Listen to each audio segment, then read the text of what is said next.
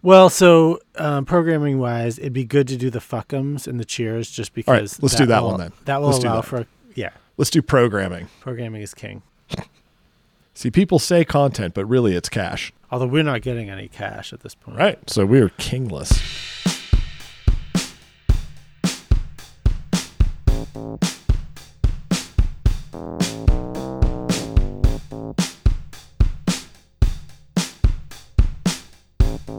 Welcome, party people, to the Middlebrow Culture Warrior. We're very excited to have you here today. My name is Danny Kelly Stallings. I'm here with my co-host, Pete Gamble. Quick plug before we dive into the content. We have just posted a bunch of subscriber-only episodes on patreon.com/middlebrowmultiverse. If you are friends and family and you don't feel like paying to get this content, let us know. We've got a deal for you. If you want to be a super fan and not miss a single episode of the Middlebrow Multiverse, let us know. Pete, you don't have a top 3 for today, but I do have a top 3, and here is my top 3. For me, life is just a dream, so I've got a top 3 that's a little more concrete. You are the most optimistic guy. Well, so here's my top 3. Pete, number 3 is sports betting. So you love sports and I love sports. We all love sports. However, as we get older, things get less interesting and things start to lose their zest. You know what I'm saying? The feels. Yeah, once you've seen things a certain number of times, you start to kind of get a little jaded about them. And sports is one of those things. Here, the big game's on. Okay, who's going to win? Who's going to lose? Or the election. Oh, the election. Well, some hack loser is going to win or some hack loser is going to lose. I'm like,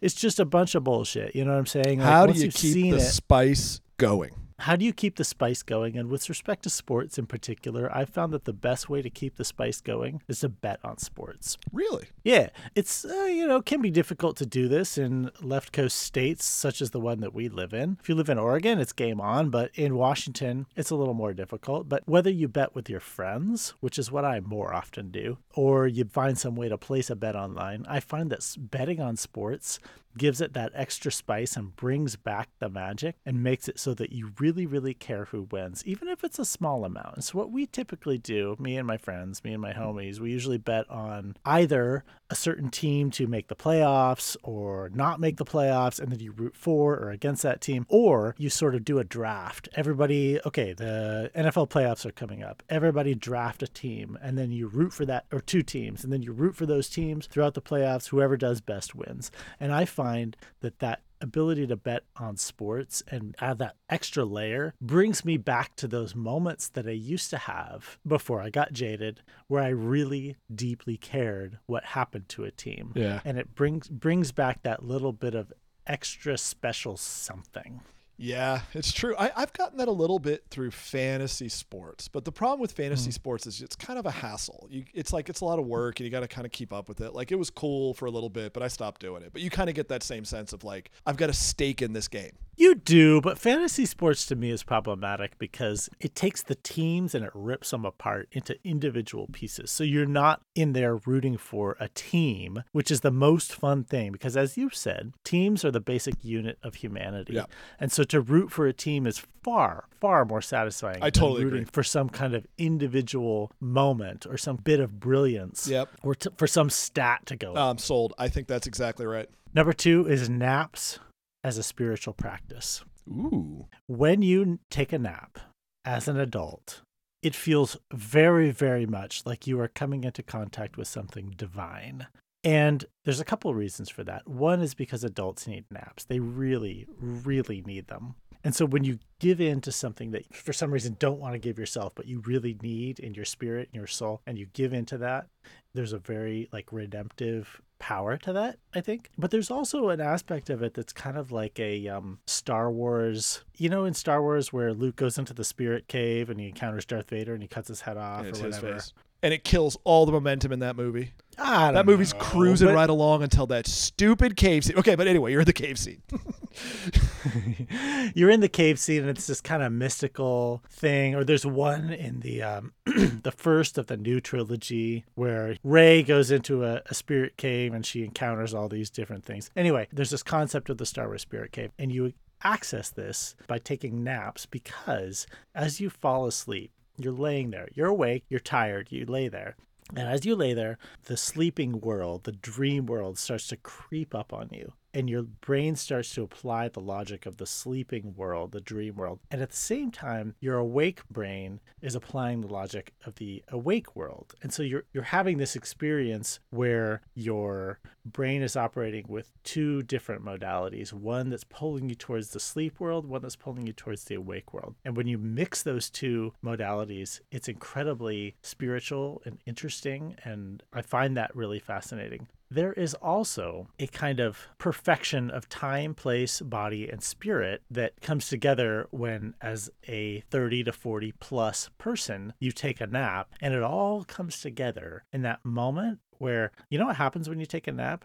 Your consciousness is obliterated. So you're conscious and you're living with this thing that is humanity's gift and humanity's burden all the time, consciousness. And in a moment that you can almost experience when you're taking a nap, not so much when you're falling asleep at night, but when you're taking a nap, you can almost experience the moment where consciousness is just shut down. I totally agree. I've experienced that. And yet I feel so guilty taking a nap. Even if people have told me to do it, I don't know why. Just like taking a nap feels like an offense against American ideals or something. Like I'm going to not be productive. I'm going to sit here and sleep in the middle of the day. God damn it. You know, it's like having a drink at 10 a.m. or something. And I'm much more likely to have a drink at 10 a.m. than take a nap at noon. But anytime I do, you're right. It's got that bizarre handoff. And if you ever get, or at least it happens to me, I'm kind of a light sleeper, so I can kind of get startled awake by things when I'm in that state. And like I've noticed the line between consciousness and dream is so thin, and the things you're thinking about are kind of being manifested, and then they kind of start. It's odd. You feel really out of place. It's like without drugs, is there any state like it as about to take a nap? No. I mean, it's just such a grandpa like experience of tripping. If you think about it,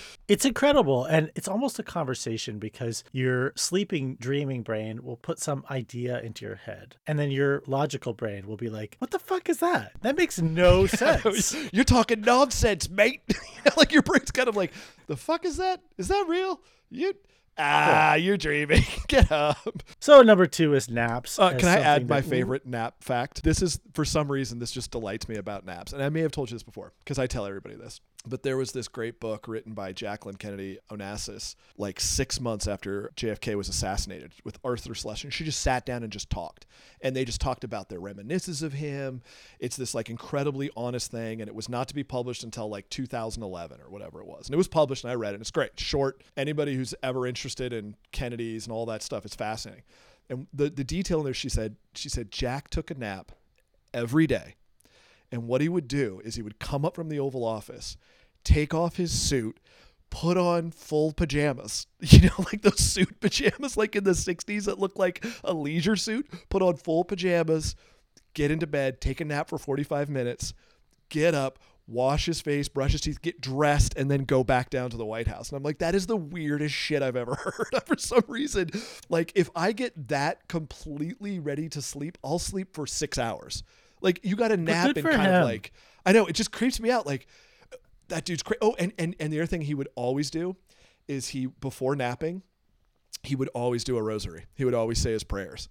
And she said he was like a little kid. He would just kneel down by the bed and just do his little Catholic routine and get into bed and take a nap. And I'll bet that felt great. Absolved himself of his sin, sat down, slept. Well, and those Catholic prayers have a very spiritual power as well. The words from the King James Bible or whatever are just incredibly powerful. Well, I think it's the ritual. I think that human beings do good when you give them something to do. So if you're going to go kneel down, say this, do that, and you just kind of go through it as a process. It's meditation. I mean, the Zen Buddhists are doing what the Catholics are doing. Just say this stupid phrase about Hail Mary 50 times until you reach Zen. It's just done with a lot of threats as opposed to the Zen Buddhists. Right. So if you're feeling guilty about your napping, then you and I are living in very different households because naps are highly, highly encouraged in my household. Oh, God, are we in different households? Oh, my God, Danny, that just makes me want to go to your house and take a nap. Can I come over and just snuggle up, get a little nap in on your couch or something? Naps are encouraged. So, number 1 is season 1 of the show Undone. Never heard of it. This is following closely on what we were talking about with sort of spiritual, mystical sleep phenomena. Because have you ever watched, Pete, Waking Life, the movie? It's a Richard Linklater No, I like Richard Linklater, but no, I haven't seen it. Okay. It's really good. Waking Life is fascinating. It's all about lucid dreaming, and this guy kind of meanders through a reality, and it's not clear what's dream and what's real. And it has this very specific type of animation. And the animation is basically they have actors act out the movie in real life, and then they take the footage and they turn it into animation. Yeah, rotoscoping. Yeah. Are there other examples of this? Yeah. Through a Scanner Darkly. Did you ever see that? You ever hear of that? Mm-mm. That's a really cool movie. It's from like 2005 maybe, and it's Robert Downey Jr. and Keanu Reeves and he's a drug addict who is also a cop trying to bust drug addicts, and it's all this unreality kind of futuristic thing. It creates this really kind of unsettling look. It's weird. Well, it's not just Robert Downey Jr. and Keanu Reeves, because there's some director who has watched probably Waking Life and has made a conscious choice to say, okay, we're going to give our movie the title that reminisces us to an Ingmar Bergman movie, and we're going to make it in this particular style. Who's the director? Do you know? Let me find out. Yeah, look it up. It's a cool movie, and it's kind of unsettling because it's like he's kind of going into madness through this, whatever. Oh my God, it's a Linklater film. Holy It's shit! Linklater. Did you know that? No, but I was sitting here being like, it's probably Linklater. It's probably Dude, you're Linklater. absolutely right. Why did I not know that? I just took from it the Keanu Reeves and Robert Downey Jr. thing. Oh, and Winona Ryder's in it. It's a trip too. So this is something he's worked with. It's good and it's unsettling. So can you repeat clearly what is the title of this film? A Scanner Darkly. Oh, Through a Scanner Darkly. It's just, I thought it was Through a Scanner Darkly, which is the quote, right? But it's just A Scanner Darkly, 2006. Okay. And this is that exact same, a 1977 novel by Philip K. Dick. Didn't you just know it? Boom. Philip K. Dick plus Richard There it is, Linklater. just crushing it, just whipping out a couple of life-changing science fiction pages every once in a while. Jesus, that guy. I bet that guy never had any idea what his influence was on popular culture when he died. How big it was. Philip K. Dick, you mean? Yeah. I mean, that guy's influence. I mean, how many stories of his? It's like him and Asimov are like 90% of all science fiction movies. Yeah, and all they had to do was be like misogynistic, like white guys with a white guy vision of the world. Dude, yeah, you can start a religion with that shit. Ask the Scientologists. They're amazing. I probably will do that, Pete. I'll take you up on that. Do it. So, Undone, season 1. Undone is a series on... Fuck, I don't remember where I watched it on. Is it new? Well, there's 2 seasons. Like it's ongoing? Like this is the last 2 years, or is this from like 6 years ago or something? No. It's very recent. Oh, man, I can't believe I didn't know that. I do not remember what streaming platform it's on, but Undone is the name of the series, and season 1 is deeply, deeply moving and unsettling and interesting, and it's done in the same animation style as Waking Life and A Scanner Darkly. Yeah. I compare this, I have no choice but to compare this to Colson Whitehead's book Nickel Boys, because I was reading Obviously. Nickel Boys. I mean, I've said that so many times, Danny. It's almost trite to bring up Colson Whitehead's Nickel Boys on the context on the Richard Linklater rotoscoped thriller. Yeah, dude, this is just getting to be pablum, Danny. It's just pap. We got to get past it. All right, no, to tell me what the shit did Colson Whitehead write? I was reading Colson Whitehead's Nickel Boys at the same time that I was watching season 1 of Undone. And Colson Whitehead's Nickel Boys, as we'll cover in our segment on Pulitzer Prize winners, is an interesting story. It's kind of compelling. It's kind of interesting. And I was reading this book and I was kind of like, it's interesting. I'll stick with it because, it's a compelling narrative, whatever. But at the same time, I was watching season 1 of Undone. And the contrast was really stark because season 1 of Undone, it was like doing things to my brain that like my brain wasn't ready for. It was like altering my brain. And as I was watching this, I could feel that alteration and feel what was happening to me as I watched it. And it was just like taking me on this weird trip. It was like these deep, deep feelings that I didn't know existed. And as I watched this, it brought them out in almost a sort of Greek tragedy catharsis sense, where it was just like, holy shit, what am I watching? How does this exist? And I really, really enjoyed season 1 of Undone as a result of that. Season 2 wasn't as good, but season 1 is absolutely phenomenal. I highly recommend it. Man, I appreciate it because there's so much good stuff out there that I'm completely unaware of. And we've talked about that before, but like I have no idea if there is a Richard Linklater rotoscope TV. Like I had never heard of that. I don't know how to get that onto my, I need to go back to my algorithm. See, it's like just eating in on itself again. You know, this entire top 3 was highly abstract. I don't know why you were giving me crap for it. Basically, we've just had a philosophical. Mine? Yeah. Sports betting, naps, the dream, and a TV show. Sports betting is the most practical one. Naps as the punching a hole to the other world and living within both of them is more abstract than naps. That but concept you're still taking a nap. I know, but that concept was better than naps, is what I'm saying. But there's nothing less abstract than taking a nap. Maybe eating a hamburger. You're the practical philosopher.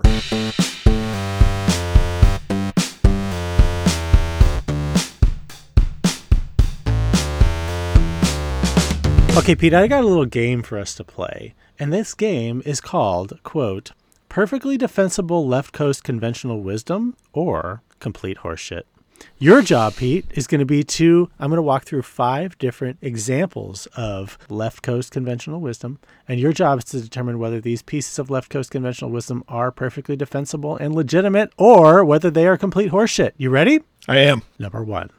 The book is always better than the movie. Horseshit. Why? There's just a different medium. There are several movies that can do way more than the books. I mean, I cannot get through a Harry Potter, and the movies are great. They're fine. There's some of England's best actors absolutely out there killing it. So for me, Harry Potter is example number 1 of why the book tends to be better than the movie, because those books are so good and so deep and interesting and page turning, and the movies are good, but it's not like I've never had the feeling with the movies that I always have with the books where I just can't stop consuming them. You know, with the books, it's like I can't stop turning the pages and like it's like 2 a.m. and you're like, I'll just read a couple more chapters. With the movies, it's like, I'm a little sleepy. Let's turn it off now. Can we finish it tomorrow night kind of thing? Yeah, but I just don't need to be that enmeshed in the wizarding world of Harry Potter. The wizarding world of Harry Potter is generally pretty lame. However, this is what's always been the redeeming feature of Harry Potter to me is it's just a really, really well told story.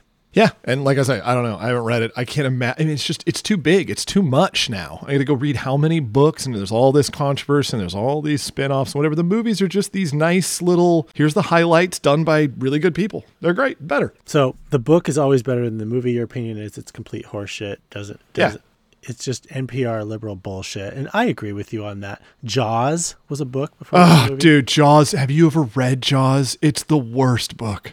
Is it terrible? Yeah, it's just like a, I don't know, kind of a dime store novel. It's about the mob on Amity, and Hooper is having an affair with Brody's wife, and it's just crazy. Spielberg just came and turned that into something amazing. A one summer shark story that turned into like a cornerstone of American cinema. The Godfather was a book before it was a movie. Another one. What a tedious book that is. So great movie. One that might be controversial is Mary Shelley's Frankenstein.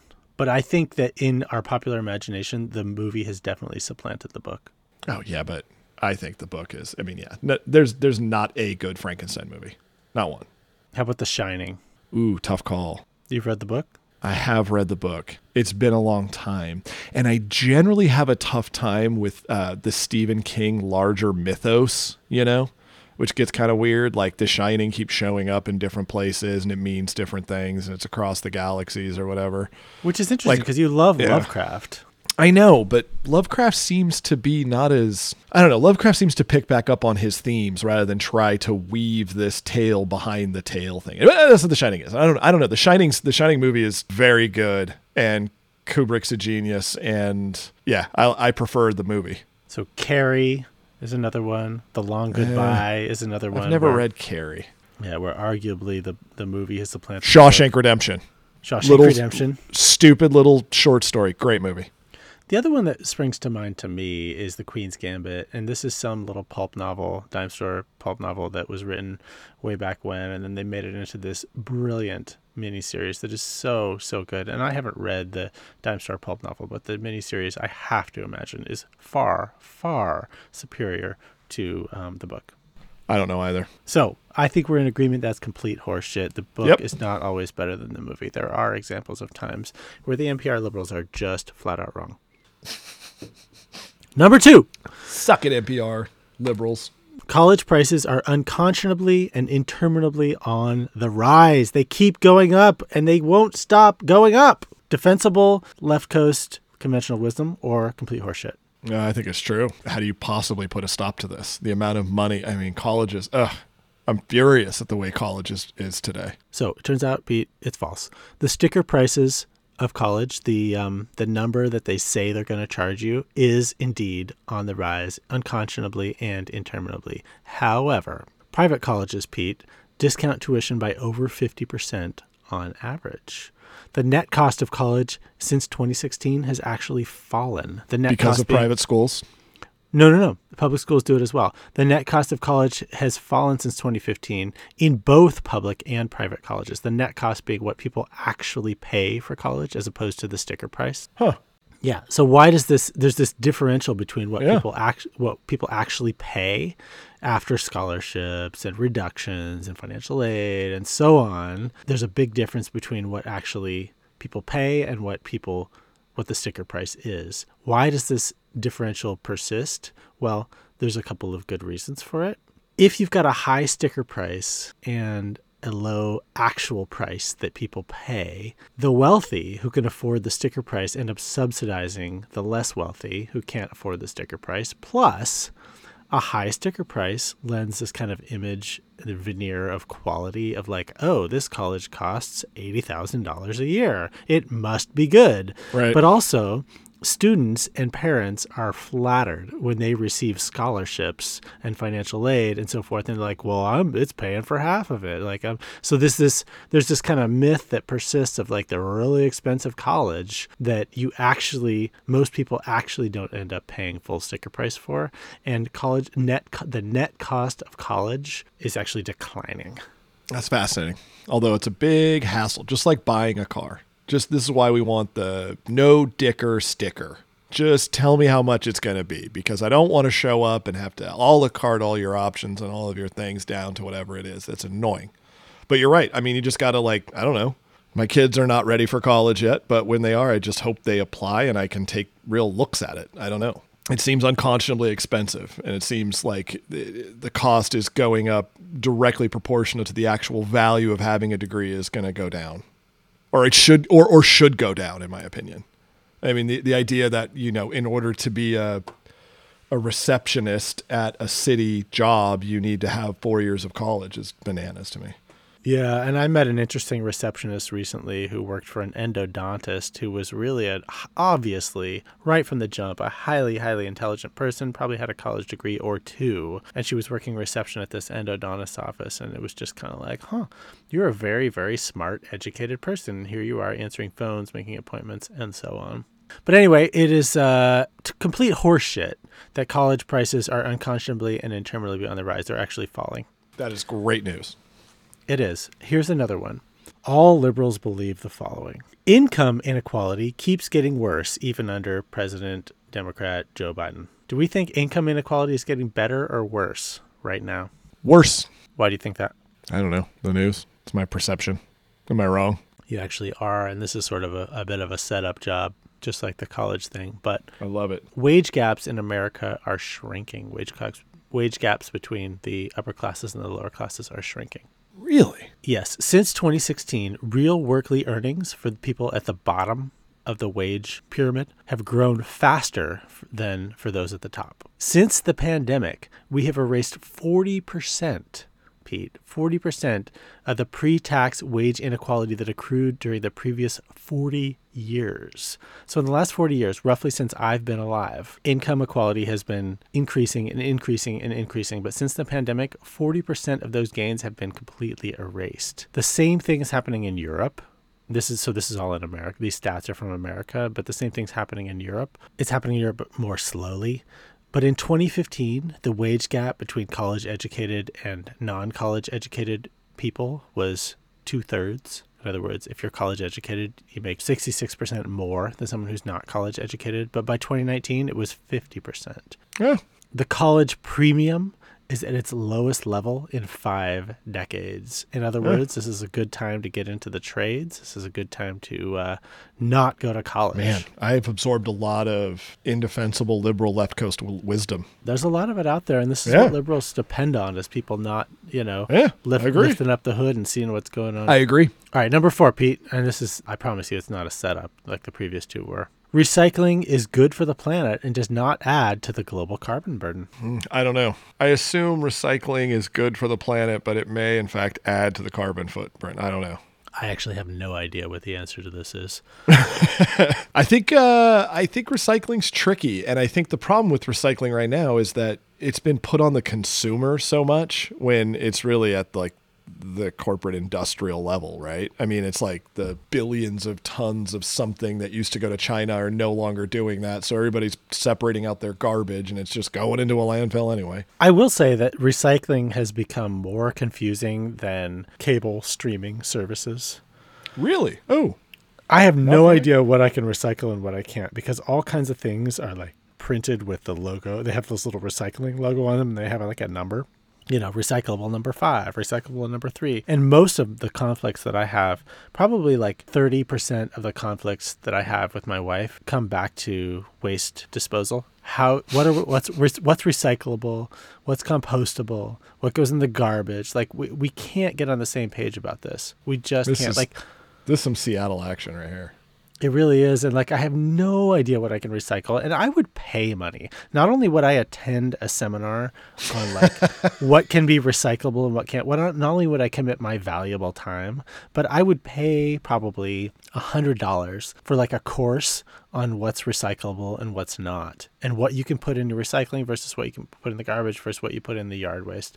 I just can't wrap my head around this. I can't figure it out. It's total chaos and confusion, and I have no idea what to put in what waste container. Yeah, I just totally go on vibes. Does it look plasticky or cartony? It's recycling. Is it glass? It's recycling.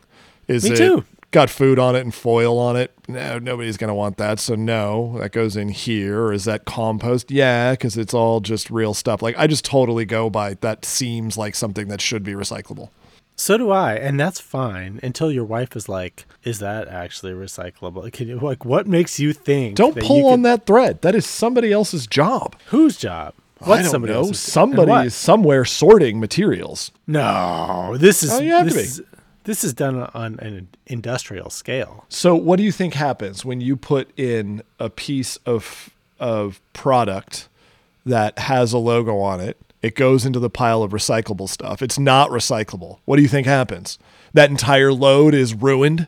They just throw it away? Pete, you're preaching to the choir on this. There's no answer to that other than it is melted in with the rest of the stuff. Right. You chuck it in, you see what happens. You have a plastic, takeout container or whatever. It's got the 3 arrows circling each other. Chuck it in the recycling, see what happens, right? Yeah. I don't know. It's all getting lit on fire somewhere or melted or I mean what are we talking about here? You think they're going through this and being like, "Ah, damn it. Bob, this all has to go now." It's just there was the logo thing in there. I mean, if that's the case, the recycling just doesn't happen. So this is not like an ongoing dispute in your household over what gets recycled? Not once. No, never even talked about it. So this is the difference between your household and mine. In my household, you can take a nap whenever you want, but it's really hard to figure out what you put in what waste disposal container. In your house, you can recycle whatever you want. Yeah, no one's causing shit, but you can't take a nap. Nope, you're awake. You got to take the blue pill or the red pill. Which one do you want? Unlimited naps, but arguments over recycling, or no arguments over recycling, but nope, no naps. All right, number 5, Pete. Perfectly defensible conventional left coast liberal wisdom or complete horseshit. In this one, you get to be the full arbiter. There's no gotcha. There's no anything on this. You get to decide, Pete. And here's the left coast conventional wisdom. NPR is the gold standard in radio journalism. True or false? Worldwide or in the United States? Let's stick to the United States. Yes. Really? Yeah. I thought that would be a no. I don't particularly like the way they do it, but I mean, no one commits the kinds of resources or cares. They're in all local jurisdictions. They're in these tiny towns, college towns, small places. They serve actual local communities. It all boils up to NPR in DC. They do a really, really good job. They hire tremendously talented people and have high standards. It's not nearly as good as it used to be, and it got a lot worse once everybody got real precious about it and tried to. It's like Wes Anderson. They're just doing impersonations of NPR people at this point. Yeah. But I mean, as far as resources and clarity of news go, yeah, there's nothing. Nothing comes close. On radio, nothing. You don't think Limbaugh? He's dead. Rush Limbaugh's dead? Yeah, he's been dead for a while. Oh, fuck. But there's no one else who's doing it as well as NPR? For news, no. And just journalism generally? Journalism, no. Wow. Whatever Rush Limbaugh does, it's not journalism. As far as entertainment broadcasting, right-wing talk radio probably remains the most lucrative form of radio, for sure. I mean, if you want to get into like Ben Shapiro, what's his name, Alex Jones, those guys have huge, Joe Rogan, you guys have huge audiences. So let's take a step back. Let me ask you a slightly different question. Is anyone doing radio right now as well as NPR? Does that include podcasting? Sure. Probably not. Yeah, probably NPR. That's shocking. I thought you were going to go in a different direction with this. I'm really surprised. I mean, there's actual money and jobs behind it. True. But to me, NPR is so annoying. Yeah, but I find it annoying too, but the level of information is quite good. Looks like out of 5 topics that we've discussed here, we have 3 pieces of total horseshit, complete horseshit. 1 piece of we don't have any clue, which is recycling, and 1 piece of the left coast conventional wisdom is perfectly defensible. Wow. Yeah, just 1 out of 5. 1 out of 5, but it's not the 5 that I would have predicted. Don't bet on the left coast. They're not going to save anybody.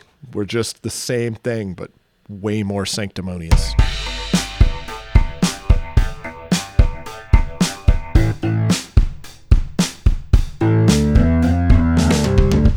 It's that time again, Pete. It's time for Fuck 'em.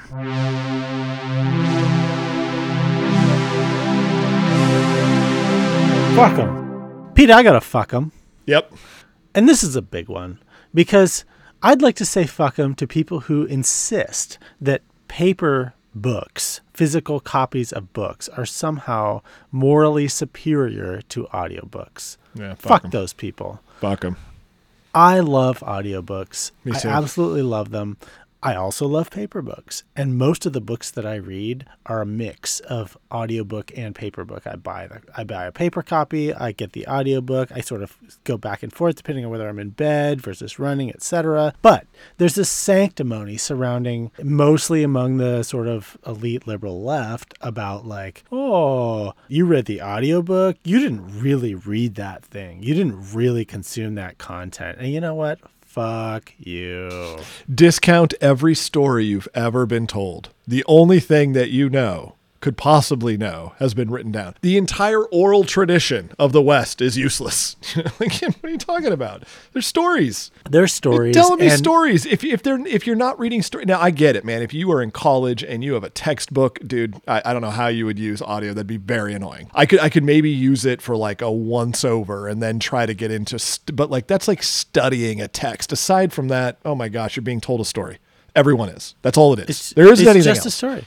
You're reading a book, you're listening to a story, whatever. It's the same thing. And Socrates had this thing when writing things down came around. Socrates was like, this is not going to work for us. This is going to be a big problem. We can't have things written down because people aren't really going to grasp it because it has to be spoken. It has to be talking. It has to be heard. And here we are dealing with the reverse of that, where people are like, oh, it's not written, it's spoken. Like, oh, you didn't really read it. And the most insidious form of this is when people are these sort of bullshit, lefty, liberal, left coast elites are like... Older liberal left coast. Yeah, they're like, oh, you read the audiobook or you listened to the audiobook? Oh, that's just as good, but it's not reading. It's not the same as reading. Has anyone ever said that to you? Absolutely. And that's where I have to stand up and be like, fuck you. Because you know what? It's the same thing. Because inherent in that, like, it's not really reading. You're you're listening to something and it's just as good, but it's different. You know what? You're taking a moral stand at that point, and you're saying audiobooks are not as good because reading is this thing that's been sort of hallowed throughout time, and like you think it's better. And I do think that there's a very significant part of what goes into this, which is learning styles. Some people prefer to learn through audio. Some people prefer to learn through written materials. And I do think there are a lot of people out there for whom listening to audiobooks is not the same experience as actually reading something, and they don't get as much out of it. But I also think that there's a lot of people out there, myself included, and probably yourself included, who listen to the audiobook and get the same or more out of it than they would in reading. Yeah, no one's ever said that to me, but I definitely just get the feeling that that's what people are sort of thinking about audiobooks. And I'm just somebody who audio's my medium. You know, I like talking to people. I would rather you tell me anything. And if you want to get into this ancient wisdom of writing, I swear talking to each other is older. It is. And also it's just the thing of like, are you interested in some kind of performative moral act of like reading something, or are you actually interested in the content? And performative acts are the worst. They are. And that's what people who insist that reading is better than audiobooks, or sort of subtly imply it by saying you're not really reading. That's where these people are wrong, is that they're more interested. Dude, and let me just say, that is where the left coast wisdom. So there is a lot of performative action in left coast daily life. Just God. A lot of performative action. I think that's basically what I can sum it all up as. Like what's the hardest thing about living in a bubble of just like soft left coast liberalism? Like, oh my God, there's so much. There's just so much. Absolutely. And audiobooks are the best thing that's happened for learning since, I don't know, probably since Socrates was railing on the opposite of what we're going through right now, which is like audiobooks are fantastic. If you can read and exercise at the same time, if you can read and go cross-country skiing at the same time and listen to something while you're hustling up a 5-mile hill to the top of the mountain, like how is that worse? That's just the weirdest thing. You're like the only person in the world just getting jazzed and pumped going up the mountain listening to Infinite Jest on your little AirPods. I can't be the only person, and if I am, if in fact I can't be. There are dozens of us. If in fact there are dozens of us listening to audiobooks while exercising. If I'm the only one who's doing that, then this podcast is frankly doomed to fail. Which I know we're in deep shit because that's me too. Yeah. Or doing the dishes while you're reading. Maybe that's what we should say. There should be like, hey, I get asked a lot, what do you mean middlebrow? And I'll say, I'm the kind of person who will listen to an audiobook while I'm exercising. Or doing the dishes. That's as middlebrow as it can be. Or cleaning the garage. Yeah. Do you have chores? Do you listen to music? Do you have the TV on the background? Or are you listening to audiobooks? Audiobooks? Well then.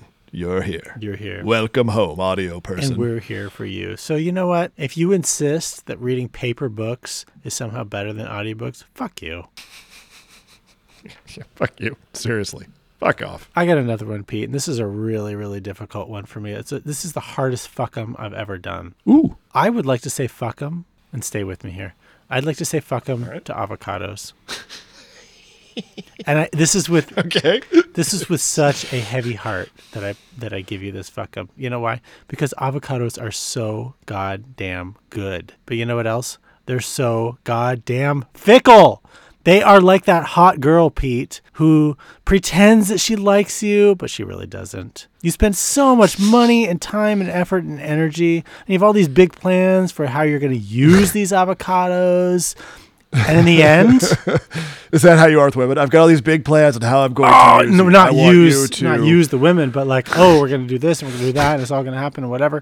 But like avocados, they almost always go bad before you're able to use them. Almost. I don't like avocados. Really? I don't like them for their stigma, for their mushiness, for their fickle nature. But I tell you, Danny, I feel the same way as you about bananas. I love bananas. I want to eat bananas every day. And I buy bananas every time I go to the store. And I only get like maybe a third of them. So you have to eat them like the day of. So I've never felt this way about bananas because we'll have to sub bananas for avocados. It sounds like you and I are having parallel experiences. Bananas, avocados. You buy them, you're like, oh, this is perfect. I'm going to eat it this time. I'm going to do this, and so on. It's all going to be great. You're going to have this great experience. But in the end, you're left disappointed and penniless because you spent so much money on these avocados or bananas. Bananas are cheap, but avocados are expensive. Yeah, avocados are like the hipster food, right? Yeah, they're like millennial food. But they're so good, Pete. Those avocados are so wonderful. It's like that woman that you had this huge crush on in college or in high school or whatever, and you're just like, oh, this is going to be amazing. I'm going to hit it right when it's prime. It's all going to happen for me. And then by the time you get around to eating them, they're bad. You cut them open. You're like, fuck, I fucked up this avocado. And like, do I eat now like the prime avocado or do I eat the bad one that's like obviously going to go get worse if I don't eat it now? And it's just this whole fiasco of like avocados. And like, I just think like almost the game is not worth the candle. Like, stop buying avocados. If you're an avocado and look like you're prime and you're ready to move and you're ready to be eaten and you're in the grocery store and you're like, please buy this like mesh bag of avocados or whatever. Fuck you. Here. Stupid avocado tease. They're such teases, the avocados. I got a couple. Cheers, Pete. All right.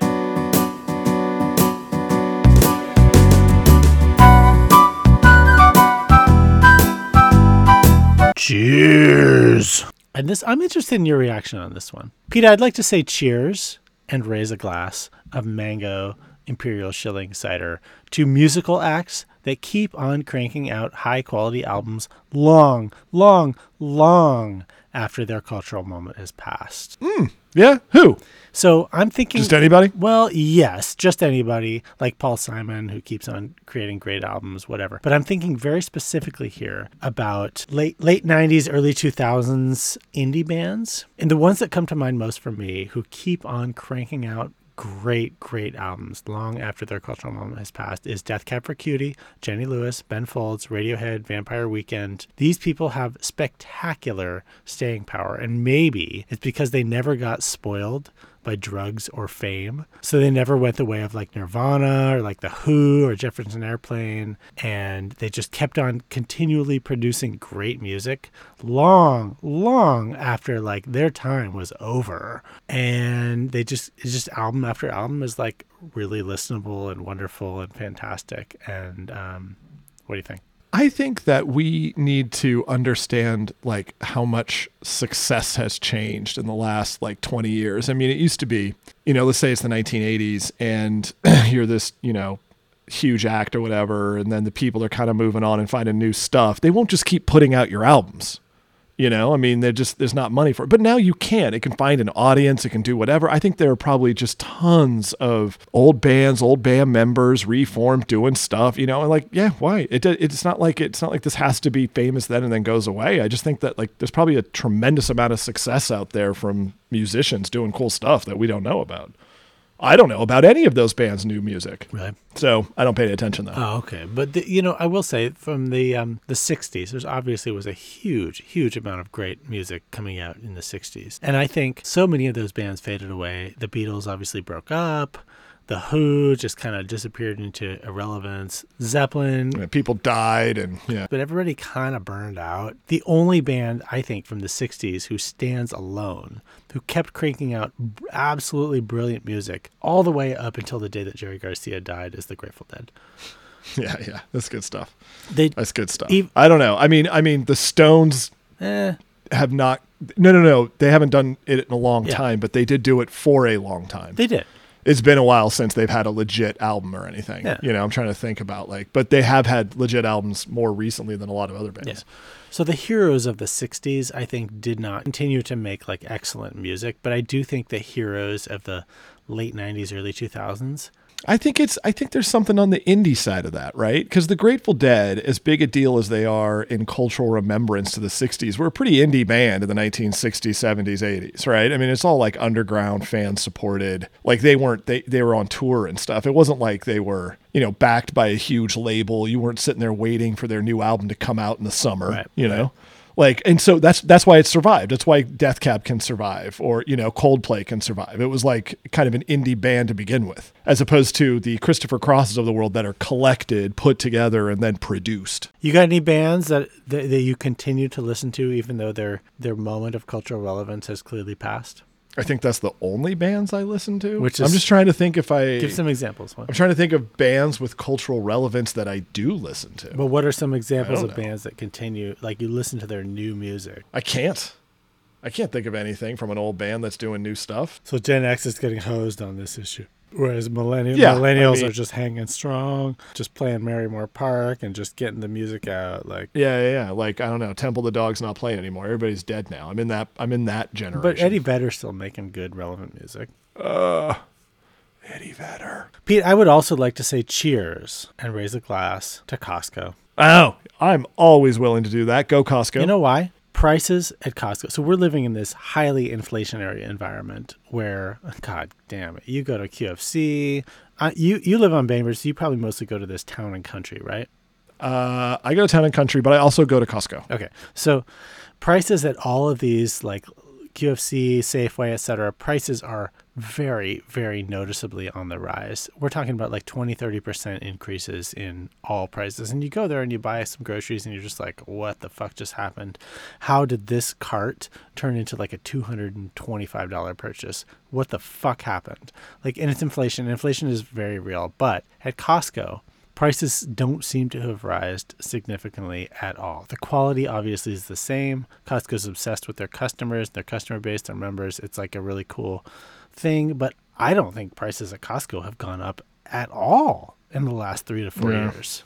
I feel like they have some, but I mean, just so much lower than everything else, and they're able to do that with all their membership stuff and, you know, how they work on it. But like, I mean, that's what's great about Costco. I thought the cool thing about Costco, and here's a cheers to them, is they had a warehouse unionized, I think somewhere in the East Coast, like Pennsylvania or something. And rather than come out and condemn, you know, all this stuff, their CEO came out and said, I feel like we failed you. If we're not providing you with enough job security and these kinds of things that you need to go elsewhere to get it, like that means we've done a bad job and we need to reassess what we're doing to all of our members.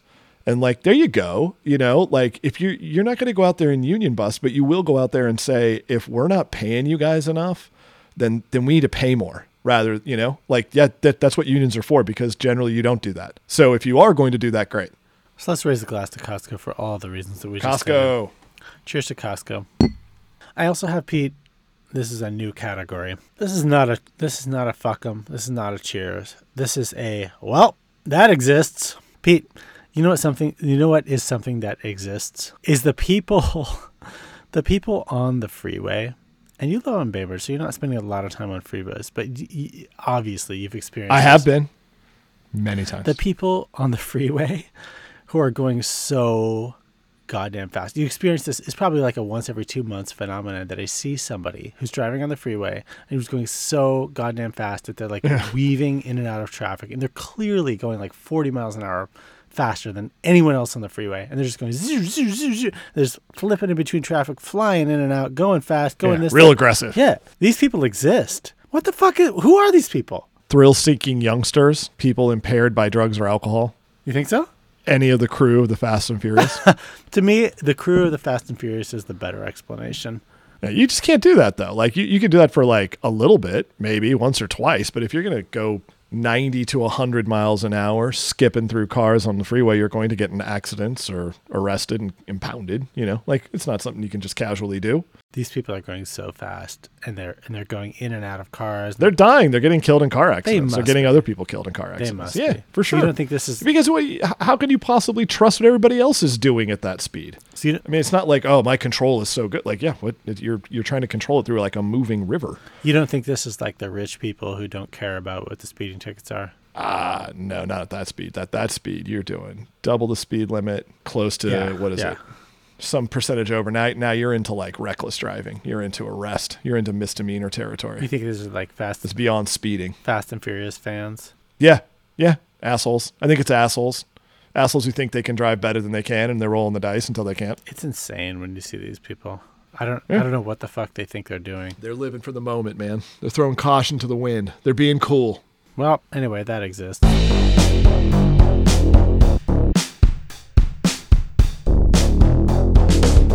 Hey, thanks for listening to the Middlebrow Multiverse. If you'd like to join our army of subscribers, you can do so at patreon.com/middlebrowmultiverse. There's a free option or a paid option that gives you access to bonus episodes that you might enjoy.